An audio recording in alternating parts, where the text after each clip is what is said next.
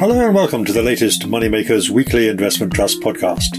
I'm Jonathan Davis, the editor of the Investment Trust Handbook, and your host for this weekly review of all the latest news and developments affecting the investment trust sector.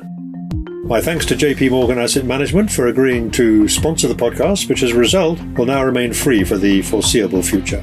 Moneymakers is an independent research and publishing venture with a mission to explain and inform. But I must remind you that for regulatory reasons, nothing you hear from any speaker today should be regarded as constituting individual investment advice.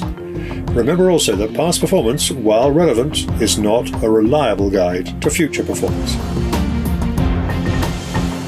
This week I have been away in Europe, so my colleague Stuart Watson will be summarising the news from the investment trust sector this week. I did, however, have time to catch up with Colette, who is the infrastructure analyst at Numis Securities, to hear why she and Numis themselves are positive on the infrastructure sector at the moment, both the renewable energy trusts and the older established mid-market and social infrastructure trusts, all of which offer significant yields and have a prospect for growing, often inflation-linked cash flows from here. And then I have my second part of my conversation with Ben Conway, the head of fund management at Hawksmoor Investment Management, about some of the other challenges that he sees facing the investment trust sector, not just the cost disclosure issue that we discussed at length 2 weeks ago. Both the FTSE All-Share and the Investment Trust Index declined by about 1% over the first 4 days of the week, but the focus was once again on central banks and their interest rate decisions. On Wednesday, the Fed opted to keep US interest rates unchanged, and perhaps more surprisingly, the Bank of England did the same on Thursday. That marked the end of a run of 14 successive increases from the Bank of England that stretches all the way back to late 2021, and seems to have come about after the lower than expected UK inflation print for August that was released on Wednesday this week. Markets still seem to be expecting a further quarter point rise in both US and UK rates either later this year or early next year, but as usual that could change as they receive further data points. The yield on 10-year gilts fell slightly this week, but there was a small rise in the yield on US 10-year treasuries, with the US economy still proving to be remarkably strong despite the rapid rise in rates we've seen over the last 2 years. There were plenty of trust results this week, and Jonathan clearly picked a good period to be away, but let's start with some more general trust news. GCP Infrastructure, ticker GCP, and GCP Asset-Backed Income, ticker GABI or GABI, they have ceased their merger discussions, and that was after a significant minority of GABI shareholders raised doubt about the deal. Both trusts will now focus on using spare funds to pay down their debts and to buy back their shares. GABI will also introduce a continuation vote, the first one to take place next year, and then every 4 years thereafter. The cost of the discussions will be absorbed by Gravis, the fund manager of the two trusts, rather than the trusts themselves. GABI shares gained a little on this news, but the share prices of both trusts are now back around the same level they were prior to the deal being announced in early August. I think these events show that while merger deals are still likely across the sector, they are not always easy to complete, even when you've got two funds run by the same manager. This was quite a complicated deal though, and also briefly included a third fund, RM Infrastructure Income. Gore Street Energy Storage, ticker GSF, comfortably survived its first continuation vote at its AGM this week. It had just 3% of shareholders voting against. Nippon Active Value, ticker NAVF, has now moved to the premium list of the London Stock Exchange. This was after its shareholders approved amendments to its investment policy, designed to accommodate the extra assets that it will receive as part of its own three-way merger with Aberdeen Japan and Atlantis Japan Growth. And we also saw a small disposal from Hickel Infrastructure, ticker HICL. It will receive $37 million for its interest in the Bradford School's PFI projects, and that's an 8% increase on their latest carrying value in its accounts. The proceeds will be used to partly pay down the trust's revolving credit facility. Turning now to annual results, mostly to the 30th of June. And firstly, Murray Income, MUT, celebrated its 100th year this year with an 8.8% NAV return. That was a little ahead of the 7.9% from the FTSE All-Share. Murray Income also marked 50 years of increasing its dividend, and it's gone from 0.47p in 1973 to 37.5p this past year. There was a nice little potted history of the trust in its accounts, although it did say most of its older records were destroyed in a serious flood in the late 1970s. The discount on the trust did widen a bit last year, so the trust bought back about 4% of its shares.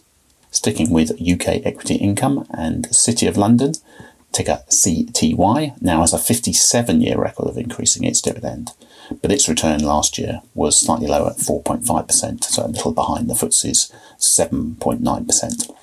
The trust was quick to point out that it is ahead over 3, 5 and 10 years though. The shares often trade at a premium, so it was able to raise $153 million from new share issues last year, and over the last decade its share count has increased by 93%. European Opportunities, ticker EOT, managed by Alexander Darwin, of course. That produced a 3.3% return over the 12 months to the 31st of May. That was a little behind the 6.9% from MSCI Europe. That's continuing a trend we've seen at this trust for the last 5 years or so, although obviously it had a spectacular run of form when it was launched in 2000 all the way up to 2018. There was a 40% increase in the dividend, although the trust only yields 0.4%. And there's also a reduction in the management charge. Brown Advisory US Smaller Companies, ticker BASC, had annual results to the 30th of June. The NAV return here was 9.8%, and that was ahead of the 7.5% from the Russell 2000 index, the index of US small cap shares. This trust has a continuation vote every 3 years, and the next one is coming up this November. And that will be the first vote since Brown took over the management of the trust from Jupiter back in early 2021. JP Morgan Midcap, ticker JPF, had annual results to the 30th of June. NAV return here was a 7.5%, and that was ahead of the FTSE 250, its benchmark, which returned at 3.0%. It put this down to good stock selection. Trust was also keen to point out that the forward PE multiple of the FTSE 250 is around 10.8 times, and that's well below the 20-year average of 13.7 times. Also highlighted various commentators saying that UK midcaps seem to be at their cheapest relative to global stocks for about the last 2 decades.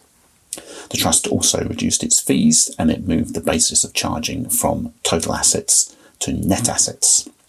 Supermarket Income REIT, ticker SUPR, saw its NAV decline from 115p to 93p. That's a drop of 19%. Most of this happened in the first half of the year, and obviously it's down to the higher rental yields that we've seen as interest rates have risen. A 6p dividend, that was up from 5.94p last year, but it was partly uncovered as earnings were just 5.8p. Next year's dividend target has been set at 6.06p, so that's another 1% increase. Turning now to interims, and there were lots of them. First, HG Capital, ticker HGT, produced a 4.6% return. Disposals were the main feature of the half year, with the trust receiving $229 million of proceeds, but just investing $33 million, and that's a trend that's continued into the second half of the year as well. Dunedin Income Growth, ticker DIG, reported a 5.5% NAV return, and that was for the 6 months to 31st of July, and ahead of the 0.8% from the FTSE All-Share over that period. This trust has recently amended its investment policy so it can invest a bit more in overseas companies, and it's increased the limit there from 20 to 25%.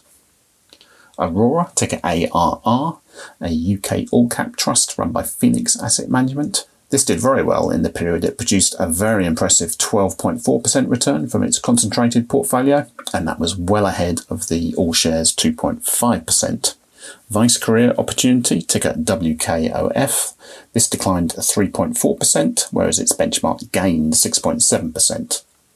This is a very specialised trust that invests in Korean preference shares, but it still has a healthy lead over its benchmark since it was admitted to AIM back in 2013. Baillie Gifford Shin Nippon, ticker BGS, the Japanese small cap trust, saw its NAV decline by 9.7%, and that was compared to a 1.1% increase in its benchmark. Baillie Gifford's distinctive growth style has been out of favour for a couple of years now, and in Shin Nippon's case, its manufacturing holdings suffered from excess inventory and the weak Chinese economy. It was also another difficult period for Third Point investors. That's ticker TPOU, which is the hedge fund trust that's run by Dan Loeb.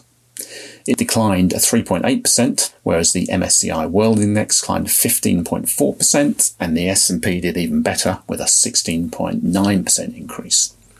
Third Point didn't have much exposure to the large tech names that drove the market forwards, and it also suffered from having some market hedges on as well. The trust said it doesn't intend to put Josh Targoff forward for re-election at its next AGM. He's the representative of Third Point, the fund's managers. So from that point forward, all its directors will now be independent. India Capital Growth, ticker IGC, produced a 7.6% gain for the 6 months to June. That was a little behind the 10.2% from the BSE Midcap Index. It also reminded investors that it's got a redemption opportunity coming up at the end of this year.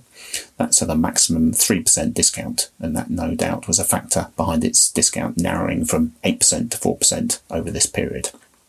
Hydrogen One Capital Growth produced a 3.4% NAV return. The ticker there is HGEN. Investors clearly still not sure how to value its portfolio though. Despite its sort of flat NAV performance since its IPO a couple of years ago, the discount in the first half of this year ranged between 20 and 60%. And just to illustrate how the 9 companies it has stakes in produced combined revenues of only about £50 million over the last 12 months. Talking to Citywire though, the managers did point out that they hoped that some of their investments might be exited over the next 12 months or so. Sticking with renewables, we had 3 other trusts reporting interims. Downing Renewables and Infrastructure, ticker DORE, produced a 1.6% return.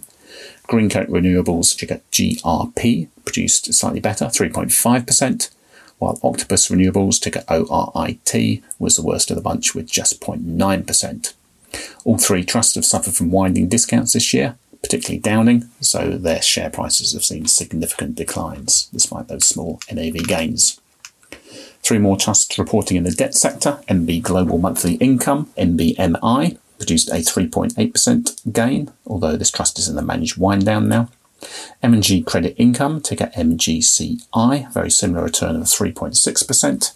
And the best of the bunch was Pollen Street, ticker POLN, which had an NAV return of 9.1%. This is mostly exposed to floating rates, hence the better performance there. Pollen Street also published proposals on becoming a commercial company rather than an investment company, so it's soon going to leave the sector if that change is approved. Finally, we also had interims from Roundhill Music Royalty, ticker RHM. That's another trust that looks set to leave the sector, as it recommended a takeover offer a couple of weeks ago. And the Life Science REIT, ticker LABS or Labs, which saw a small 0.4% NAV return over the last 6 months. Subscribers to the Moneymakers Circle can find a summary of all this week's announcements over at the website, where this week we also have a profile of Global Smaller Companies Trust and the latest editor's notebook looking at discount opportunities. Now back to Jonathan and his conversation with Colette Ord. This week I had the chance to have one of our regular catch-ups with Colette Ord, who is the infrastructure analyst at Numis Securities. Obviously, we have reached an interesting point in the market cycle. We have seen derating continue this year, but if it's true that interest rates have stabilised, Colette, if we think we're near the peak, does that mean, in your view, that we are at a point where the derating of infrastructure is finished, done? Well, I would certainly hope so. Look, I think the macroeconomics we've long discussed this year and the uncertainty around peak rates, inflationary prints driving share price performance as well. We do seem to be getting to the end of that cycle now, and hopefully focus will return on the fundamentals of these portfolios, which again we think are just fundamentally undervalued by the market, as is consistently being proven by the transactional evidence delivered from the listed companies themselves and by the transactions we see in the private markets. So we'd hope for a return to fundamentals, and a deep dive into the quality of these cash flows, I think, will give investors some confidence to put some money to work at these valuations, which frankly we've not seen persist for this long in as many of these strategies since the sector existed back in 2006. So it is a relatively new sector in that state as a listed vehicle. And that whole period has been characterized for most of that period by falling interest rates. So I guess it's not a total surprise that investors seem to have reacted in a knee-jerk way, almost sort of one for one with the movement in gilt yields, for example. But, as you say, if we're near the end of that cycle, then there's obviously reason to look at these things in some detail. Would it be a fair summary to say that all these infrastructure trusts generally have target rates of return? And if the derating is finished, then you would be, in most cases, confident that they're going to be able to deliver those target rates of return. And if on top of that, the discounts do start to narrow as buyers return, that you might actually do better than the target returns, at least for a period. Would that be a logical inference from where we are? I think it would be. I think, look, we know that buying investment trusts on a discount can give some very attractive returns far and above the target returns, as you say, that are set out.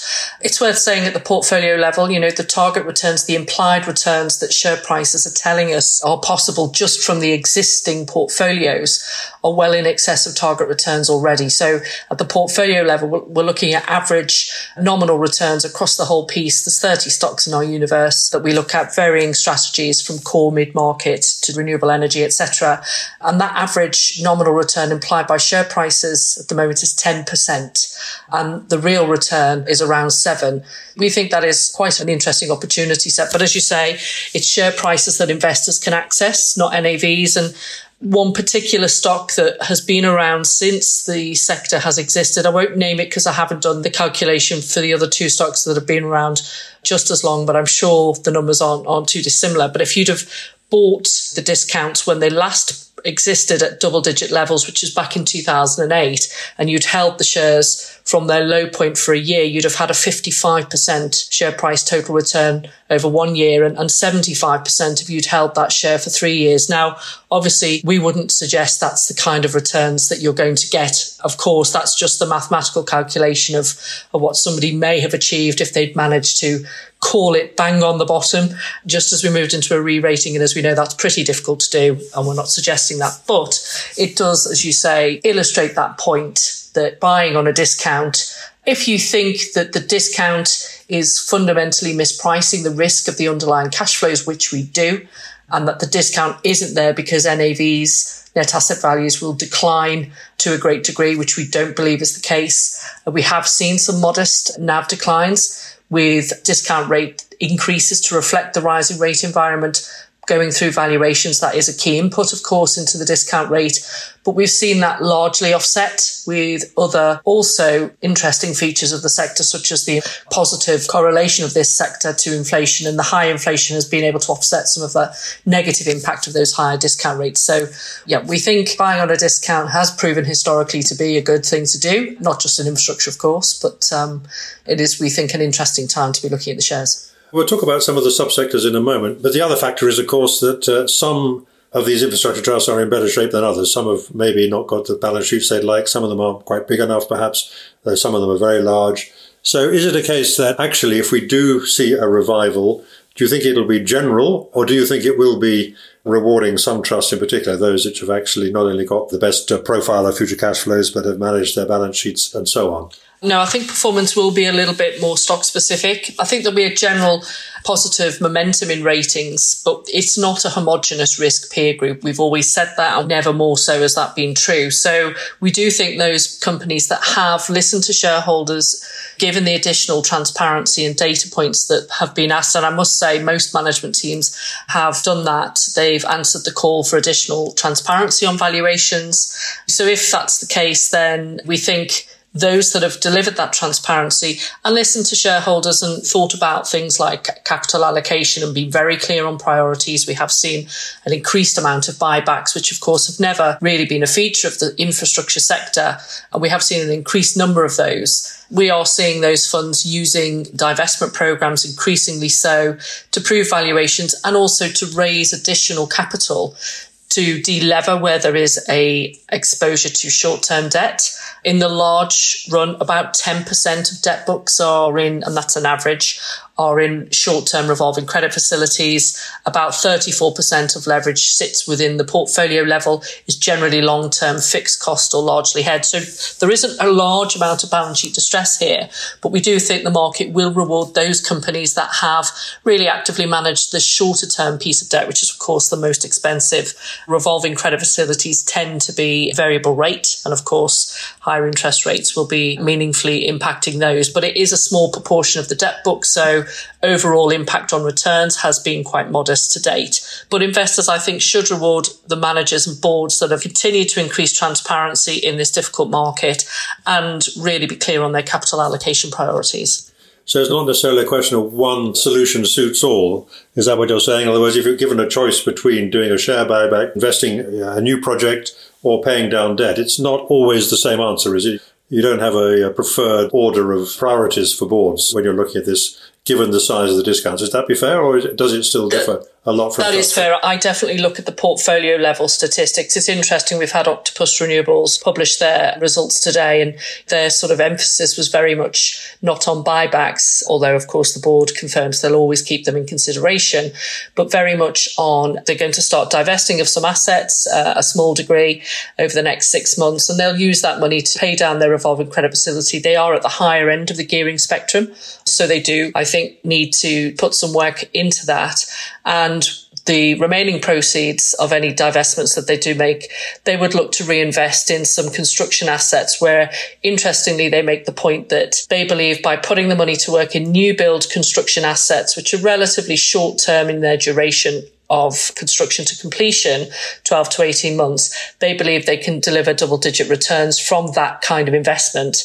That's, just to be clear, not to say the project IRRs are double digit, but that impact on NAV from taking an asset through construction to completion could deliver some attractive double digit returns over that one-off period. So I think the emphasis is on managers and boards to really set those opportunities out to investors so that they can decide what is the appropriate use of their funds over time. But there's a mix of approach. We have some buybacks, some needing to pay back the debt where it's higher levered and higher exposed to shorter term finance, and Octopus would be in that camp. We don't have a set rule, but we think all things should be considered. I guess even if you're right about where we are in the cycle, there's no kind of immediate prospect of any of these trusts going back to trading at a premium on the whole. So that means that there won't be any new competition coming in. So that's quite a good environment for some of these trusts as well, isn't it? As I say, we think the fundamentals of the underlying portfolios are strong. And that is really important for maintaining interest in the asset class. We think the implied returns are attractive. We think the future ability to deliver returns is attractive. We had recent results out from International Public Partnerships and BBGI, both of which were able to say to investors, we can continue to grow our dividends, in the case of INPP, at a rate of 2.5% per annum for the next 20 plus years. For BBGI, we can grow at 2% a year for the next 15 years. And that's assuming no new assets are added into the mix. We're not expecting a big re-rating overnight, of course. There needs to be several catalysts for that. And I think the ongoing proof of valuations that we're seeing is a positive. We haven't seen any major M&A in this space yet. We did see it back in 2018 when discounts appeared briefly over political risk. Whether that comes back again, as I say, given the fact that we are seeing private markets, pension fund money, other areas paying valuations ahead of where current listed portfolios are trading. And in some cases, particularly in the renewable energy space, you've got portfolios of operating capacity with locked in debt, low rate, long term, fixed, and you can't build these portfolios for cheaper. And that has to be valid to somebody. When the sector turns, it can turn quite quickly, but we just see lots of potential positives as to why picking up these discounts will be a positive for performance over time. Let's just take some of the subsectors then. You mentioned the sort of mid-market and social infrastructure. So the BBGI, the HICL and the INPP, for example, they're obviously the ones which have the lower yields and therefore they look less good against gilts on a first view because the distance between their yields and the gilts has come down a long way. But they have got inflation-linked cash flows going a long way out of the future. They're on very different discounts, aren't they? HICL's on a much wider discount than BBGI, for example. Is that down to specifics or is it just a general rating of perceived quality? It is specifics. I mean, liquidity plays a part in that. BBGI shares are slightly less liquid, but there is a difference in dividend cover, quite a notable difference. HICL has had some cash constraints from its underlying portfolio. That's not to say that the assets aren't generating cash, but that the cash hasn't flowed up to the holding company yet. So they've been maintaining a flat dividend, whereas both BBGI and IMPP have continued to grow their dividends. And I think that's really the main difference behind the ratings. HICL is just about covering its dividend, 1.03 times. We'll see where they get to in September. One of their assets is now back distributing again. Another one expected in the next 12 months or so. So we'll see where they get to at the portfolio cash level, but that's really the main difference. And actually, yields from those low-risk cash flows are well in excess of 6%.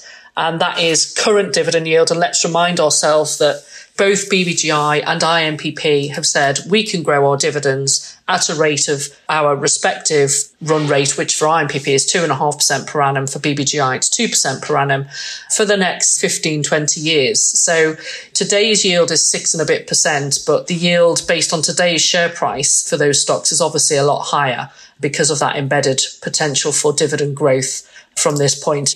Current dividend for IMPP is 8.133 pence. Next year it will be 8.33 pence. And that yield continues to rise. If the share price stays the same and that dividend growth comes through, then the yield is in double-digit territory looking forward. So we must remember that these are not static dividend payers, and that's the key to remember here, particularly when comparing it with gilts. Of course. Well, let's look at some of the renewables then. Bluefield Solar and Foresight Solar, they too have slightly different ratings and slightly different yields as well. How would you compare those two, for example?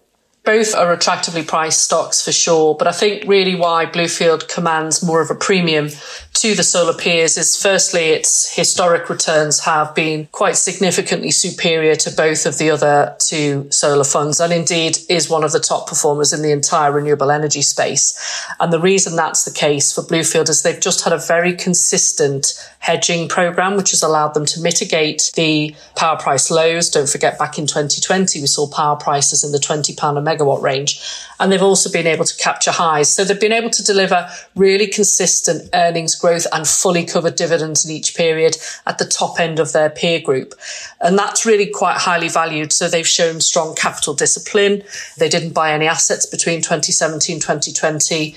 They've managed the cycles very conservatively, and that has come through in their return numbers. Looking forward, they are in a stronger position from a dividend cover perspective because of that quality of their hedging strategy. So in excess of 2 times is their dividend cover compared to sort of 1.3 to 1.5 for the peers, and that is valued by the market.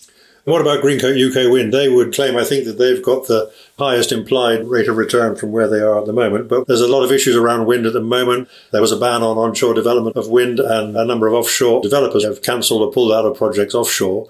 They obviously have a very strong set of cash flows looking forward. But are they going to suffer or benefit from this apparent slowdown in offshore development in particular? It's a business we like a lot. Not only does it generate a lot of cash, there are risks to be mindful of in terms of merchant exposure and how that works over time. But it's a high quality business generating significant levels of cash flow. And they, I think, continue to be beneficiaries of the market. They're pulling out of development whilst it's capturing all the headlines. And there's plenty of focus on our issues about reaching our net zero journeys in all the respective geographies. And that recent auctions, we've seen no offshore wind receiving any of those because pricing has changed, but the floor price that's being offered is not changed to reflect the higher costs. So that affects developers rather than funds like Greencoat UK Wind. And perhaps you could argue they've got such a large, they say they're the buyer for choice for utilities. It doesn't change their opportunity set. It may at the margin even help their pricing potentially, but we think they're pretty well positioned because it's such a significant market and they are a significant player in it. So provided they can manage those cash flows that they keep generating, they'll have opportunities to continue to invest at their target returns. So we think they're generally well positioned, even in the current macro. And then quickly on energy storage, it's a riskier proposition, obviously, and some specific operational issues around some of them. What do you think about the energy storage trusts? They've obviously not been immune to the derating. They held up quite well for quite some time. So post the budget in September last year, they actually continued to perform quite well into the start of 2023, offering yields of 4% and a bit, which was well below gilt at the time, and was a note of caution that we flagged because, of course, the big difference with storage is that there are a lot less contractual cash flows available for these portfolios. And we have seen the impact of that in recent results, and none of the funds are covering their dividend from cash flows from the portfolio. It just shows you, if you don't have that contractual underpin, you are obviously open to the vagaries of those revenue lines moving around a lot and their dividend cover whilst they set high dividend targets. At the moment, if you want a combination of visibility of your earnings, it's elsewhere in the sector for me. That's not to say storage isn't an absolutely critical part of the transition. It absolutely is. But we currently just feel it's probably better suited as part of a diversified exposure. Hopefully the funds can continue to improve their dividend cover, and I think they will need to do so to see any meaningful strong re-rating. I haven't mentioned one of the class animals in the field, I suppose I could call it that, which is 3i Infrastructure. They have the smallest discount and very strong track record. What's your view on that one? It's been around since 2007, so its operating track record speaks for itself. It's the sector leader in returns. The portfolio has changed quite significantly over time. They switched strategy back in 2015 to focus on mid-market. Since then, they've continued to deliver impressive returns. I think they've got a really strong divestment track record. Their most recent divestment was at a meaningful uplift to their March valuation. They've got a good portfolio of assets placed in the areas you would want to be in the context of economic growth. And they're just very strong at managing those investments. So that's one of the reasons why their rating is tighter than some. They're not seen as a bond proxy because they have a limited interest rate exposure where the discount rate is concerned. The team were able to give enhanced disclosure on their portfolio level gearing and given comfort to the market that there's no refinancing hiccups to be expected there either. In times of nervousness and uncertainty, the market does look to quality, and we'd like to think that they'll continue to show the market the strength of their asset management and portfolio management skills. And then moving to the other end of the scale, we could look at digital infrastructure. Those shares are relatively newcomers to the market. They're both trading well below their issue price, and they're all on what appears to be very large discounts. What are your thoughts about those in the current environment? Well, I think the two digital-focused stocks are in a slightly different position from a market risk perspective. And as you know, Digital 9 has got some portfolio-specific issues to work through, which are really the key behind its discount. We don't believe the discount of Cordiant should be anywhere near as wide as it is. From a balance sheet perspective, they're fundamentally better placed. They've got the operational flexibility to fund growth CapEx. It's a very strong management team that continues to buy the shares, and their active management strategy, I think, will continue to see them generate good returns from the underlying. They've been buying well recently. One of the points that they've flagged about the market changes in recent months is it is proving to show some opportunities to them, and they were able to buy an asset recently in Ireland at a very attractive multiple. So we think that they're well positioned in a completely different position to Digital 9. That's not to say that Digital 9 doesn't have some positives in terms of its underlying assets, but we just think that the market can more clearly focus on the quality of the underlying businesses in Cordiant than it can at the moment in Digital 9 because of the issues it has with its revolving credit facility and the challenges it has had on meeting its dividend fully covered from cash flow. Of course, Cordiant is covering its dividend 1.5 times. And because of the accretion payments within the Arqiva investment, Digital 9 is very significantly uncovered. And that in this kind of climate is a major concern. So there's a big difference in the position of these portfolios. And we think that the market rating differential, Cordiant should not be trading as wide as it is in the context of their discount. My next question concerns those trusts which are basically diversified. So in other words, instead of offering you a pure solar or a pure wind or pure digital exposure, I'm thinking of things like TRIG, the Renewable Infrastructure Group, and Octopus Renewables, and I guess to some extent Greencoat Renewables. Do you think it's an advantage or a disadvantage to offer investors a kind of diversified portfolio, either by geography or by asset type, or is it actually something that carries a small penalty with it? Diversification is good for managing risk in all instances, but we possibly might see, and we kind of agree with, for instance, Cordiant which on the face of it only really has 4 major investments, which might seem like a concentrated area, but individually within the businesses that they invest in, they've got a very large range of assets, which they can monetize at different points. And so they would argue is still quite diversified in the context of the cash flows that can be generated and the risk and return profile that can be generated from those. So diversification, you've got to dig below several layers, in my opinion, rather than the high level sort of geographic or technology based diversification points that a lot of people focus on. Finally, just thinking about the sector as a whole, obviously there's been issues around the need for consolidation, that some trusts are too subscale. And then we've had one-off idiosyncratic situations like Thomas Lloyd Energy Impact, which perhaps is best glossed over. Look away now. But do you think that the sector is going to rationalise a lot, or is it we're just going to lose a few at the margin? It's the most asked question, isn't it, really? And I think there is an ever increasing demand for greater liquidity in businesses. And I think when we're in challenging general markets, equity markets, there is a demand from investors to be able to sort of concentrate down their holdings to higher quality, larger liquid names. There are a number of smaller trusts where you have to step back and you have to therefore really understand the pipelines that these businesses have. And I think that's going to be key to valuation as well. Those businesses that can show that they can grow over time accretively and deliver that liquidity to investors over time are going to be the businesses that stay. And those that can't really point to a meaningful proprietary pipeline might well come under pressure from investors to do something. So that was Colette Ord, Head of Infrastructure Research at Numis Securities, with a very interesting take on where we are in the cycle for those particular sectors. So my first question to Ben Conway, Head of Fund Management at Hawksmoor Investment Management, moving on from our previous discussion about the importance of costs and cost disclosure regulations and the impact they have on investment trusts, was to talk about some of the other things that he thinks are important when considering the future of investment trusts as a sector. Obviously, at the moment, we have very wide discounts. We've seen a lot of derating over the past 18 months or so. So there are some challenges here, which I know, Ben, you're keen to have the community address. But I should start perhaps by just emphasising that you are an investor in investment trust, you're a fan of investment trusts, and you say quite fairly in your campaign letter you put out recently about the issue of investment trusts that you don't claim to have a monopoly on wisdom. So where are you coming from with all this, in broad terms? What's prompted you, apart from the need for some regulatory change like cost disclosure, to get on the investment trust case?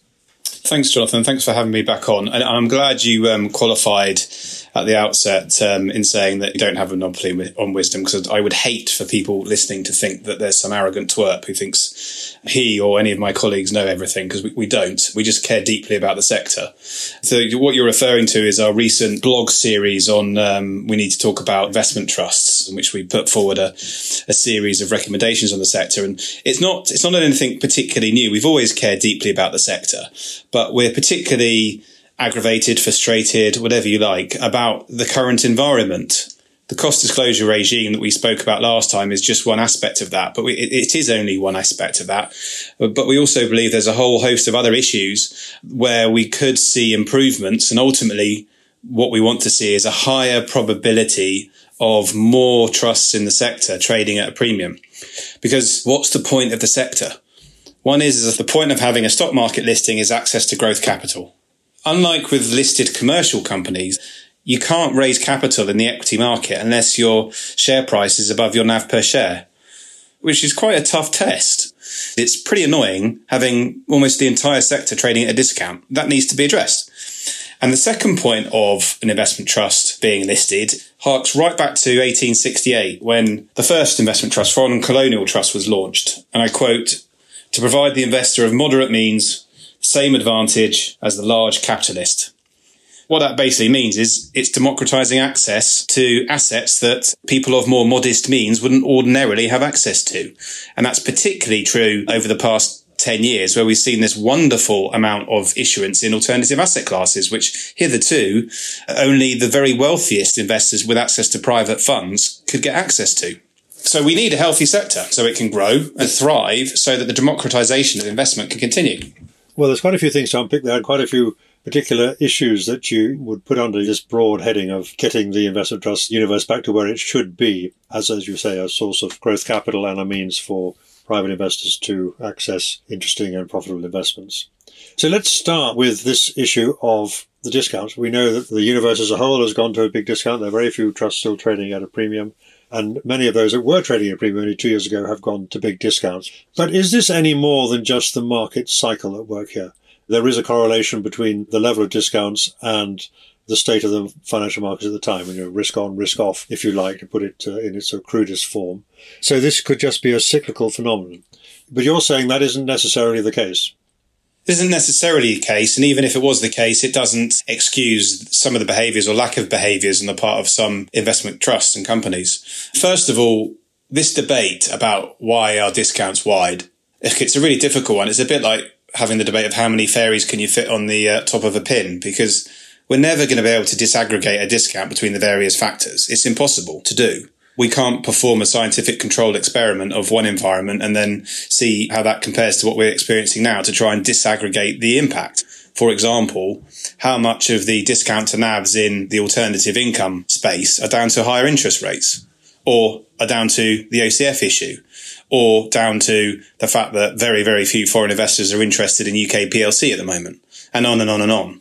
We can speculate. Of course we can speculate, and we'll have data points along the way that will help inform the opinion. And I think, for example, an interesting recent development is with Roundhill Music, with an acquirer bidding 67% premium to spot price and 11.5% discount to economic NAV. Well, that buyer is subject to higher interest rates at the moment.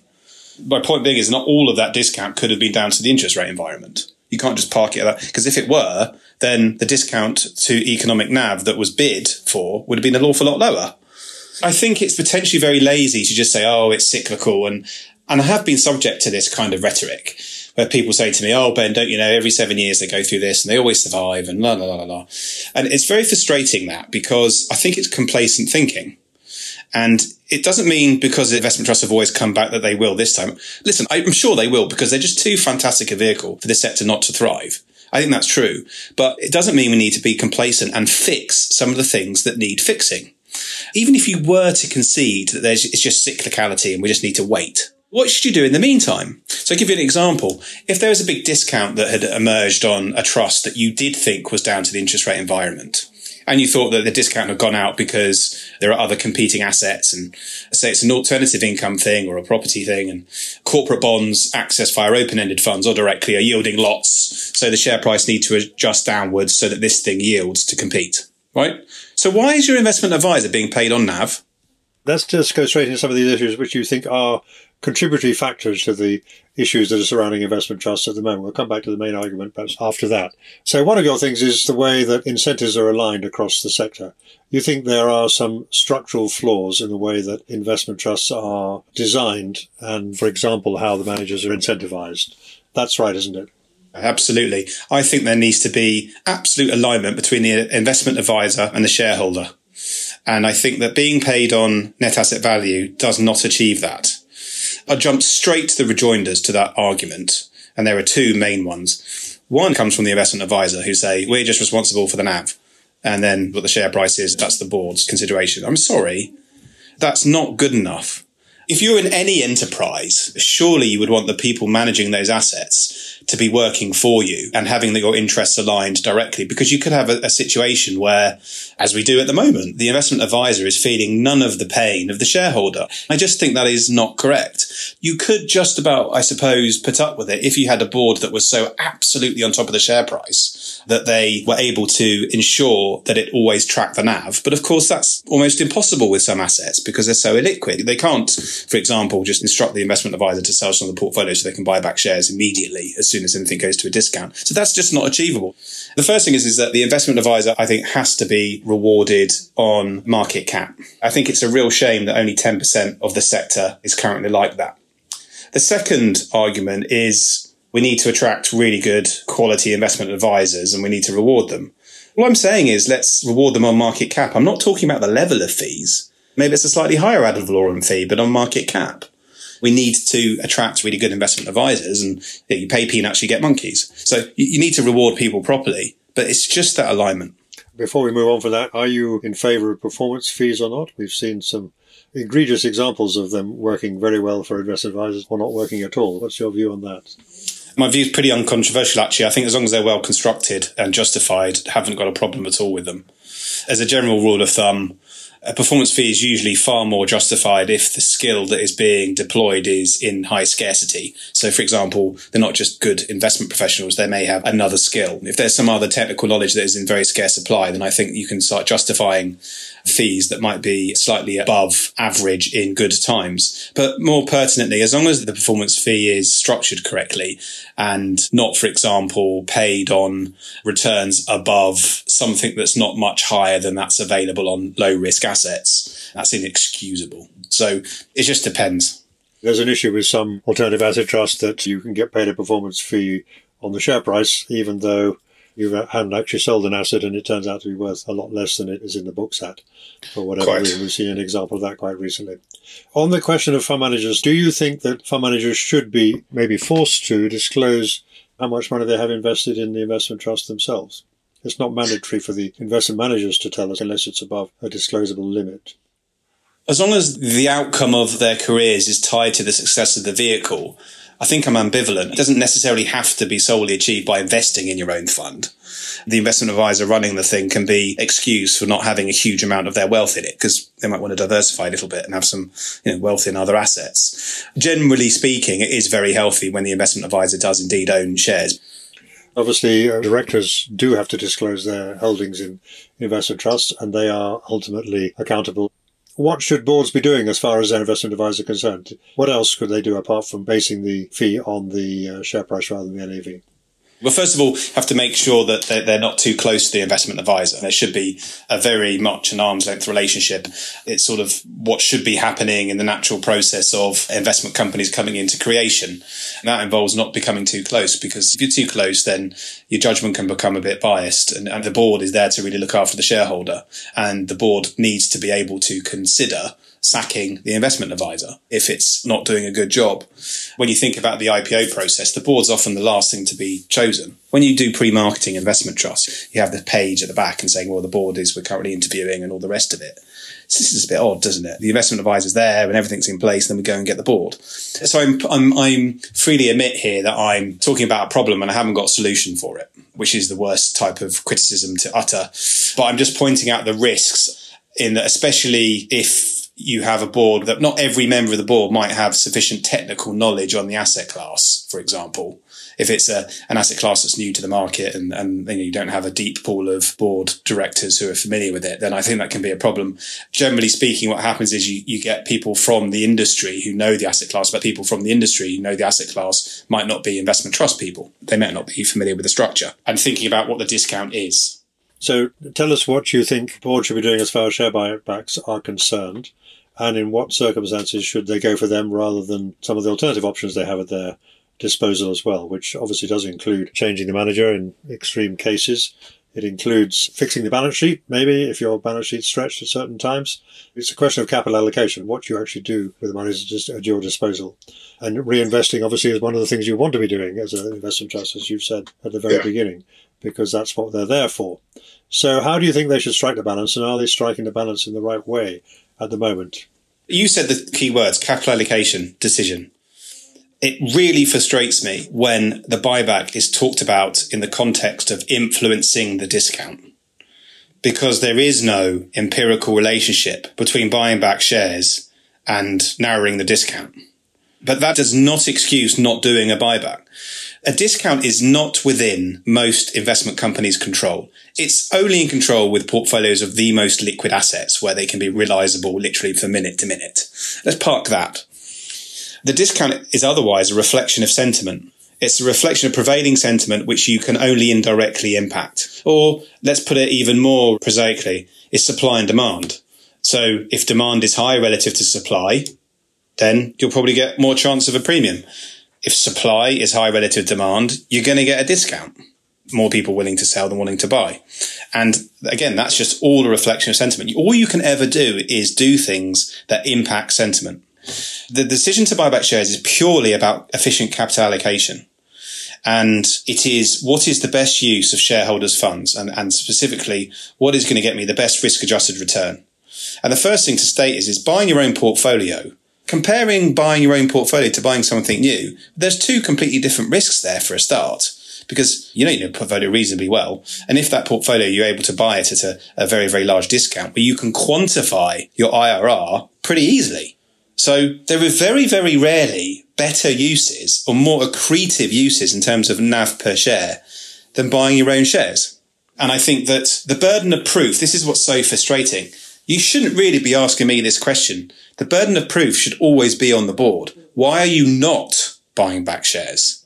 And when you see activity such as, let's say, there's some liquid resources that can be invested, and a decision is taken by the board, or the investment advisor announces that they're going to invest in a new project or going to buy a new asset. If the investment company is trading at a big discount, what should be happening as a matter of good practice is the board should be saying, we know we could have bought the shares back, but we ran a test and we think this is a more accretive use of these funds. And here is the maths behind it. That should be absolutely standard. So we're just starting to see some boards, I think, do that. There's no better example recently. I don't want to start talking my own book. As it happens, when this announcement took place, you didn't own any shares in it. So I think I can hand on heart say, fantastic, well done. It's Pantheon. If you look at the detail of that announcement, it's just perfect. Talking about the decision to buy back shares out of liquid resources in terms of efficient capital allocation, and then talking about how it will be done in future out of future profitable realizations, and then talking about the test that will be conducted, which needs to be passed for these buybacks to happen. And that's perfect. The beauty of this is what really should be happening. I think it's a bit like forward guidance with central banks. I'm not sure if this is a perfect analogy. May not go where you wanted to go, yeah. If you look back to personal assets, for example, which we know is one of the first to implement a zero discount policy, and similarly with capital gearing as well, a lot of it is about credibility. I think the example of personal assets, they only ever had once bought back shares in the first instance, but because everybody believed that they would buy them back if it did go to a discount, the discount disappeared effectively for a long, long, long time anyway. So it's about credibility and about whether implicitly or explicitly the board is doing that kind of calculation that you just mentioned. I guess people come back to you and say, well, that's all very well, but A, we may actually think that if we're trading on a medium-sized discount, we may actually genuinely believe that the return we're going to make by reinvesting any surplus cash is greater than the return we'd get from doing share buybacks. Or, in the case of many alternatives, they'd say, well, we don't have the spare cash to do it. So what are we meant to do in those circumstances? So a couple of things there. If there are more accretive uses of the cash, i.e. buy some similar assets to those that you already own or spend it on a new project, what does that tell you about the NAV? Is the NAV properly valued? Do you see where I'm going with that? So that's the line of questioning that we would pursue. So we say, okay, let's, you're on a medium-sized discount. It's not massively wide. So you're going to say, well, we're only in a medium discount. We think there's great opportunities out there. So, well, but your current portfolio, which is similar to these opportunities, is valued here. Let's just say it's 8% IRR. And there's an opportunity here for a 12% IRR. Why does that exist? It's similar to what you've got at the moment. So you've got to pursue that logic. And then on the second thing is, particularly with alternative, what if they don't have any cash? Well, it's about justifying the NAV and actually saying, yes, I know you've got assets that you want to hold for the long term, but you don't have to sell the entire portfolio, but maybe you should consider selling something in the portfolio to raise the cash to buy back the shares. And I think, again, that sort of activity is too little carried out. And justifying where your NAV is, especially if your investment advisor is being paid on it, is so crucial. Because you just open yourself up, I think, to so much criticism. And if you've got an investment advisor that's paid on NAV and then the shares are on a big discount, you really got yourself in a corner there. Because if you say, oh, we're on a discount because interest rates are really high, you're basically saying my NAV is overvalued. So don't pay your investment advisor based on NAV. Sorry, I keep coming back to. But yeah, back to the point. If you've got less liquid asset classes, okay, fine. But you still, I think, should be prepared to sell some of it. It may take a bit longer, raise the funds to give you the ability to buy back some shares. And we are seeing that. We are seeing that beginning to happen. Obviously, that takes time, particularly in the alternatives. There are liquid assets by definition, and you can't just get rid of them very quickly. So you may have to live with a discount for a while if that's your chosen option. You would concede that, I think. Yeah, you can't sell these things in 5 minutes. Yeah, absolutely. But I think through time, you've still got to go through that process and you've got to build that credibility. I think you can gain that credibility even in illiquid asset classes that will mean that you wouldn't necessarily have to do that buyback activity in the future once people can clearly see that you've got a track record for acting correctly.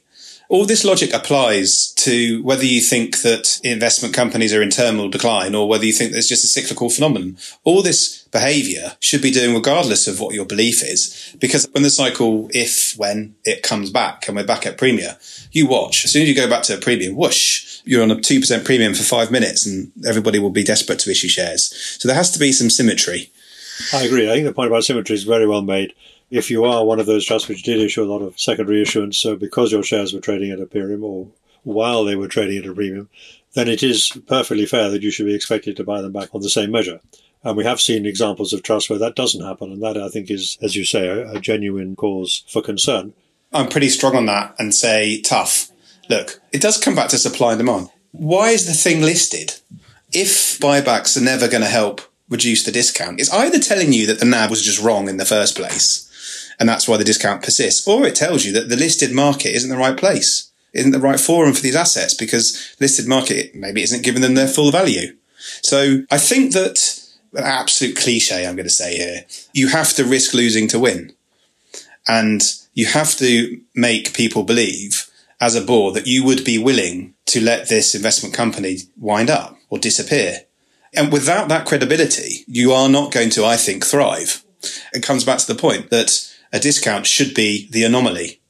A premium to NAV should be what really everybody should be aiming for and should be the norm. Otherwise, again, I come back to this point, as well as democratizing access to these asset classes via this wonderful vehicle, the only point of listing is access to growth capital. How would you put gearing into the picture of all this? That's always touted as one of the great advantages of investment trusts. They are able to use gearing to increase returns when the returns are good and to work against them when they're bad. We have seen this dramatic change in interest rates, and that has had an effect both on comparable yields you get by investing in government bonds and so on, but also in pushing up the cost of debt. Would you not say that it is, in cases of investment trusts that are using gearing, in the short term, they may actually be trading a discount because they have that gearing? Do you think investment trusts should not be using gearing? So the first thing I just want to caveat and say, not really a caveat, but say that how quickly interest rate went up caught everyone by surprise. I think the swiftness with which that happened has caught out even the most skillful of treasurers and CFOs throughout the land. So I've got some sympathy with boards on that point, not least myself, because I remember doing a budgeting exercise. We're renovating a house, and I remember thinking, well, in 2 years' time, what am I going to have to refinance this? Let's put an absurd number in there before I have to refinance. I remember putting 6 in, thinking, I'll never get to 6. And here we are. So I'm not going to be a hypocrite and just criticise everybody, every single investment company's got structural gearing and found themselves in trouble. But we tend to, when I say we, as a fund managers here at Hawksmoor, we don't really like gearing. The reason we don't like gearing is because essentially it's financial engineering. You could say it adds value because if used properly on the appropriate asset, then it amplifies returns more than you're increasing your risk. I think that's kind of the theory behind it. But it's still effectively artificial return. It always comes back to the following. Let's say there's an investment company that's using moderate gearing.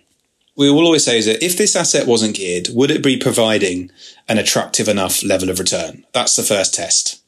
And if the answer to that question is no, then don't go near it, because all the gearing is doing is taking that return to a level that's attractive enough to get people to invest in it. That's the wrong reason.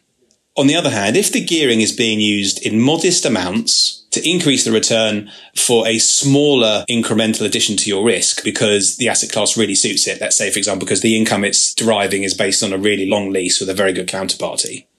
Okay, fair enough. We get that. That's okay. But it has to be moderate. When it comes to vanilla equities, it's just a bell and a whistle. It's nice to have. It doesn't impress us very much. It's just adding beta. I wouldn't necessarily say that it's the very best use of the structure. For us, the very best use of the investment company structure is the fact that you can access less liquid asset classes. That's the main thing. So one more point I want to put you then. A lot of alternative assets are valued on a mark-to-model basis. You plug in a lot of numbers, you plug in a discount rate, you plug in some cash flows and so on, and you come up with a number. That may or may not be right. We don't know. You can prove that by trying to sell it, as you've said already. But on the other hand, when you've been through this period of dramatic change in interest rate environment, the whole macro environment, and we've had COVID in Ukraine and all these kind of factors that are not normal, people are naturally uncertain about the future, including the financial markets. There may not be such a thing as a proper NAV at any one point in time. So it's a question of how much uncertainty you're plugging into your model to value your alternative assets. In those circumstances, the market may be making a judgment about whether they're realistic or not, but it doesn't mean to say that they're right. And so you might well get a discount for behavioral reasons rather than because it's actually logically right. And in that kind of fast-moving environment, who's to say that the board should be immediately taking remedial action? I take all of those points on board. And incidentally, you just gave inadvertently reason 325 for why fees should be on market cap, because no one knows what the NAV is. I'm not suggesting that there's going to be some halcyon upland where every single investment trust is always trading at a premium for all the reasons you've just said. After all, this is what makes a market. My judgment might be that the NAV that has been created by some magic box is understated. And if I think it's understated because I've got some view of the world, and that's not how we think at Hawksmoor, but let's just say I have some really strong macro view of the world, which means that this NAV that's reliant on power prices, and I've got this really strong view that power prices are going to go skyrocketing, and I think the NAV is going to be roaring higher, is massively understated, and I can buy it at a big discount. Well, fantastic. That's what makes a market. So yeah, I think I'm violently agreeing with you.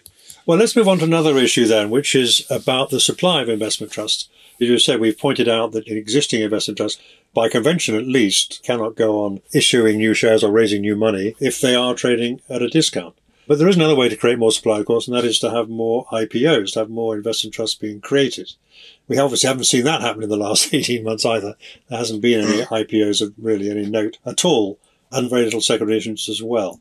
You think that the IPO process needs to be looked at very carefully and is suboptimal, shall we say. Perhaps you could explain why you say that and what you think the barriers are to the creation of new investment trusts in this kind of environment we're in now. As you rightly pointed out, it's going to be very difficult to imagine IPOs happening while so much of the universe, nearly all of it, is trading at a discount.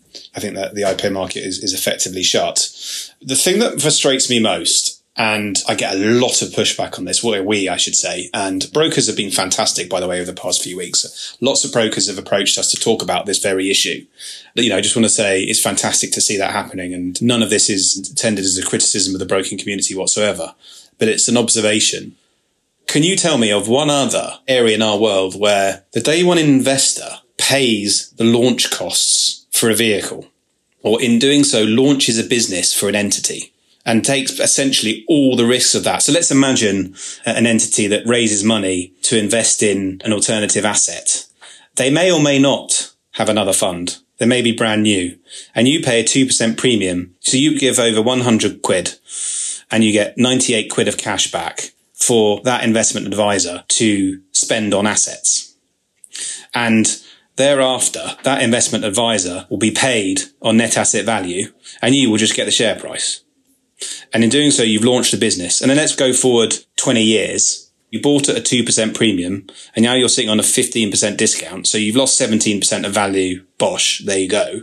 Meanwhile, the investment advisor has, in the good years, grown the thing massively and perhaps even sold their business to a larger fund management company and made themselves very wealthy in the process. I don't like that dynamic. I don't like the fact that that day one shareholder paid 2% premium to give someone cash to go and invest and bear all that execution risk and effectively go a long way to launching a business and didn't enjoy anywhere near the fruits of that activity than the investment advisor did. So one of the things we talk about, for example, is potentially allowing the day one shareholders to have some share in that success. Well, that's going to be a big ask, and given the history of the fund management business in particular.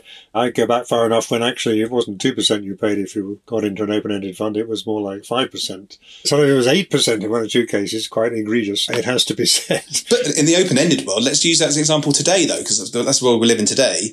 Founding shareholders or the unit holders in the open-ended world get better economics than everyone else. You get founder share classes, for example. The founder share classes can be fantastic deals. Okay, but the general point remains the same, that this has always been the case, that if you have a choice between investing in investment trusts managed by XYZ investment advisor and investing in the shares of XYZ advisor, if they're any good, you will do better out of investing in the shares of the investment advisor than you will by investing in the vehicle itself, because you actually get a kind of geared return from any kind of asset gathering that they do. But my point is, it's a very specific example with an investment trust launch where a big pool of capital is raised on day one, and let's say the first continuation vote is after 5 years. So you're basically handing over a 5-year revenue stream to somebody. Yeah.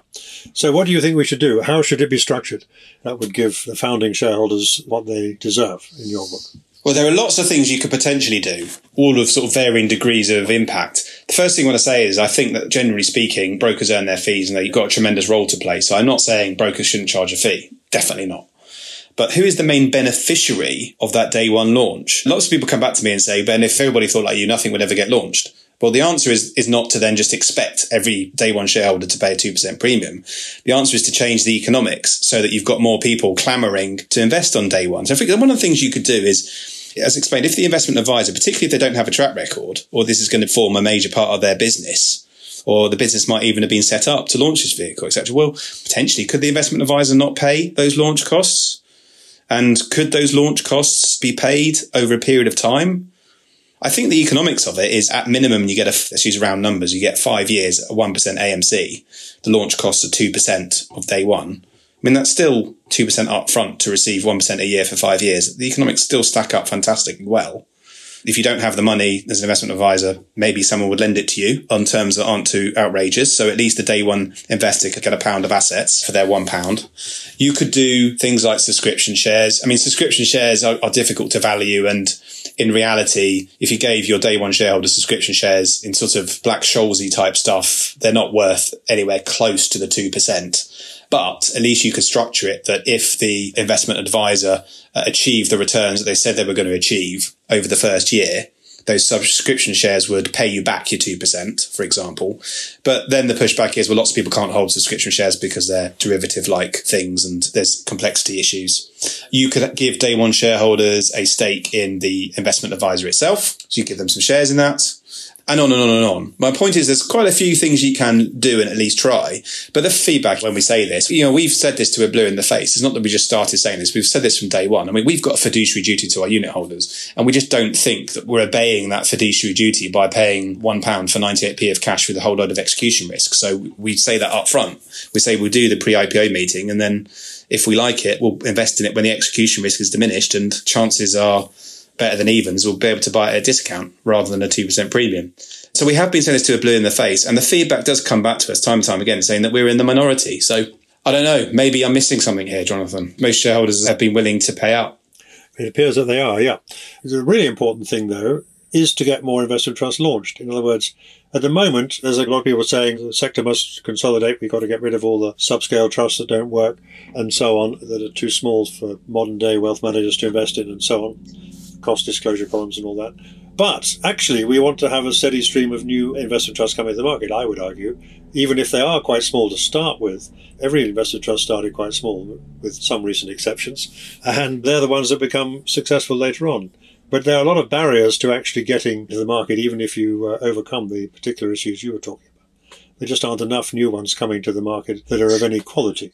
This is a point that David Stevenson made in his recent Citywire article, which I really agreed with, which is that to have a thriving investment company sector, it's fine to have lots of smaller ones. I agree. That's the point I was trying to make. That's exactly what I think. But smaller ones that stay small. So, for example, River and Mercantile Microcap returns capital when it gets above a certain size, so it continued to fulfill its mandate of only investing in microcap companies. So some trusts don't want to get too big. They have to return capital. But I think it's really disappointing is what I'm coming to. I think it's really disappointing that one of the consequences of wealth management consolidation, i.e., big wealth managers getting bigger and bigger and bigger, is that the requirement for ever greater amounts of liquidity. I think that's really, really sad. And that's basically reducing consumer choice. You're right. We need a continual stream of new supply coming to the market, but you can't just keep supplying new stuff to the market without there being demand for it. You've got to create the environment for demand to be there. This is basically what everything we talk about comes down to, doing everything we possibly can to keep increasing demand for this wonderful sector. And that means top-class corporate governance. It means having a regulatory environment that causes a thriving and disparate wealth management sector. So that means a sector that isn't just made up of ever bigger behemoths, that you've got lots of boutiques out there who don't need all the liquidity. It's proper recognition of costs and how you disclose those costs, and on and on and on. But I think right now it's very, very clear that we have oversupply relative to demand. And I think it's not just purely the fact that too many things were launched over the past 10 years. It's the fact that demand has fallen off a cliff. And that's what we've got to address. And sometimes to address demand, to bring demand back, you've got to shrink supply a little bit to increase the credibility, which is coming back to that sort of risk losing to win point. Yeah. I guess the other point, therefore, that I should put you about the investment trust sector overall, which you don't perhaps mention in your analysis, is the real competition for investment trusts, or many of them anyway now, is coming from ETFs and passive vehicles and so on. Investment trusts have structural advantages, which we often talk about. But are they sufficient, given all the things that you've talked about? There is a genuine competitive threat out there coming from a low-cost, relatively easy to launch passive vehicles like ETFs. Yeah, look, it's very healthy. It's fantastic these things are being launched because competition and choice is the lifeblood of any successful capitalist system. And it's what creates the environment for all actors in that system to improve and get better at what they do. So first thing is, it's not a risk. You may want to see it negatively as a threat, but really what it should be doing is causing the parts of the investment company sector that may feel they're under threat to improve and do things to show that they're a better structure. You sort of casually said this. You said that ETFs and other similar vehicles can't replicate what investment companies do in alternative assets. Well, sorry, that's a major flaw. And investment companies, coming back to what I just said, the key advantage for us is their ability to hold less liquid asset classes. And they should be being held up right now as one of the UK's best financial services innovations. They've got a 155-year track record. They're proven, and they are the answer to many of the things that this government, and indeed probably the next government, want to see solved, which is private sector money flowing into the UK economy via smaller listed companies, private companies, and into UK infrastructure projects to ensure the health of this economy. And it's something that the Chancellor alluded to in his Mansion House speech. And the answer is staring there in our faces, which is investment companies. They should be being held up and promoted as the answer. And we've got the best sector in the world by a absolute distance with great heritage. That's why I'm so frustrated at the moment, because everything that politicians are saying that they want, the answer is staring them in their face. And we should have pension funds in particular really increasing demand for investment company shares. And that is what I would love to see unlocked. I would love to see the pension fund industry investing in investment company shares, and we create a regulatory environment that promotes that and benefits that. And I think that what's so disappointing about the recent discount widening is the views of pension funds that actually these things are quite risky. And they've been put off investment company shares at exactly the time that they should be attracted to them. That was Ben Conway, the head of fund management at Hawksmoor Investment Management.